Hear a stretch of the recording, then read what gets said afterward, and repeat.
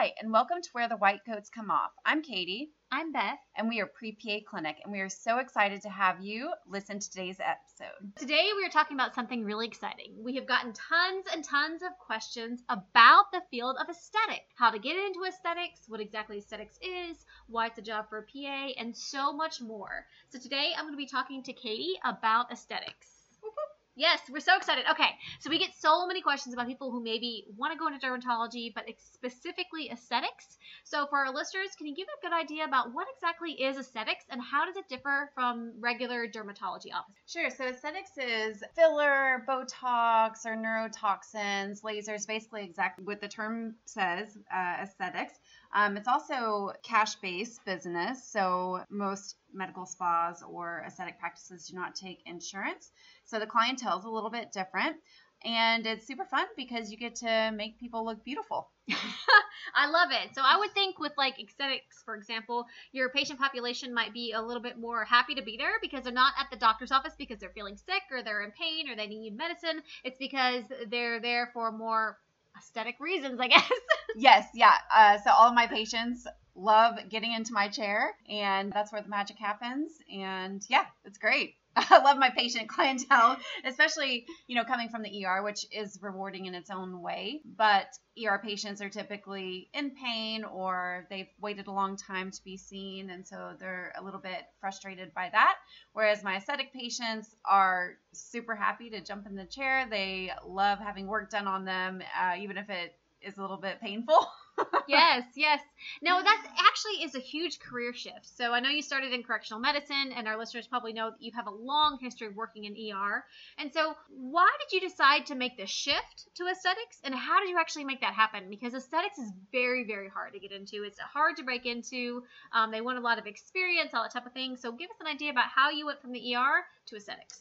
Sure. So I spent years in the ER, and after I don't know, probably about 7, 8 years, I realized that it wasn't sustainable. I was really burnt out. It was long hours. It was night shift. I was missing family time. I was missing my kids' auditions or sports or plays. I was missing time with my family and holidays, weekends, nights. I mean, you name it. You just miss a lot. And we had a lot of changes hospital-wide that made it less pleasurable to work there. So I knew it wasn't sustainable. I knew I couldn't do it forever. I'm getting older. It's really a great specialty to go into when you're younger and you want that experience. So I've always been interested in aesthetics and Botox and filler and that sort of thing. So I thought to myself, if I could go into any specialty other than emergency medicine, what specialty would I go into that would provide a better lifestyle or lifestyle improvement? And aesthetics was definitely top of that list.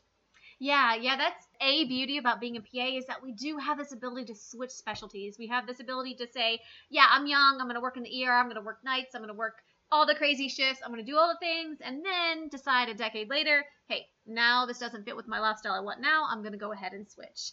So making that switch, obviously, before you worked in aesthetics, did you have any background in Botox or any background in that type of thing? Or how did you get trained up enough to be able to get hired?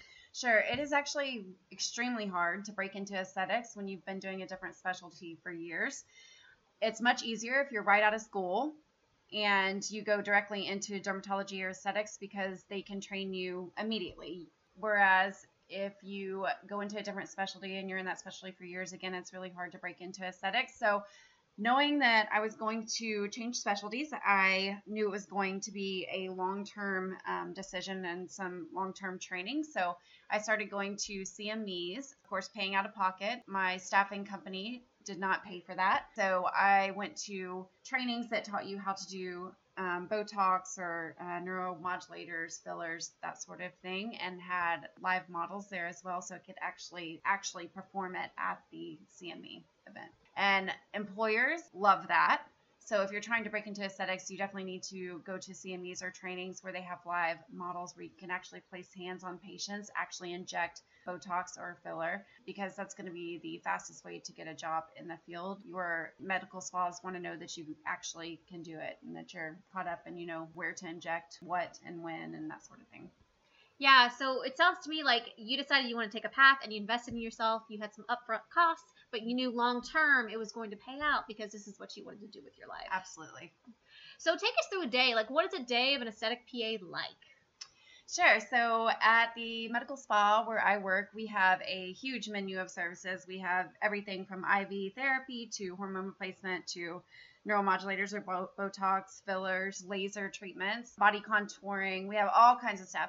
So I see a variety and perform a variety of procedures every single day. So I could do, 5 IVs one day and inject Botox into 10 patients. I can do filler. I can do, a patient on the laser and microneedling, and a few patients body contouring. So every day is different, which I really enjoy. And that's actually one of the reasons I went to ER, because of the variety. So it's very similar, and the variety every day is a little bit different. There's always new techniques and skills to learn with injectables. So it's always exciting.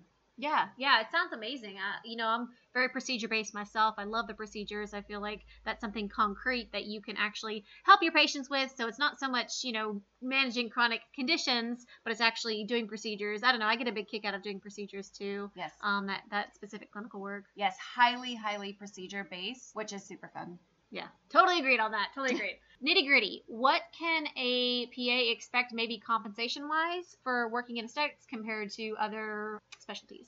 It's definitely higher than the majority of other specialties out there, because it's cash-based business, and these the procedures are pricey. These aren't cheap procedures, and again, cash-based business, you're going to make more money as a PA. But yeah, so that's really, really interesting for the students who are maybe thinking aesthetics is right for them. What are some final tips on someone who's either in PA school, going to PA school, or maybe they're already PA in a different specialty that might want to think about switching to aesthetics? What sort of final tips would you give them? Yeah, again, definitely look into doing training where they have live models, where you can actually inject a patient and know your anatomy. I can't reinforce that or emphasize that enough, is to know your anatomy. So particularly with injectables, you really need to know where to inject and not either cause a terrible outcome like an occlusion or that sort of thing, but to also make sure that you give the patient the desired effect, because when you're paying that much money to look good, you better look good following the procedures. Yes. Oh, all right. Well, thank you so much for talking about this with our listeners. I know we've had tons of questions about how do you get into this and why did you get in this? And so hopefully this episode answers some of those questions. You can always get in touch with us if you have more questions, if you'd like to hear about any other specialties on our show. Thank you so much for listening. We are Pre-PA Clinic and are here to help you get into PA school and then get through PA school. If these episodes are helpful for you, we would be so grateful if you would subscribe to our podcast and leave us a review.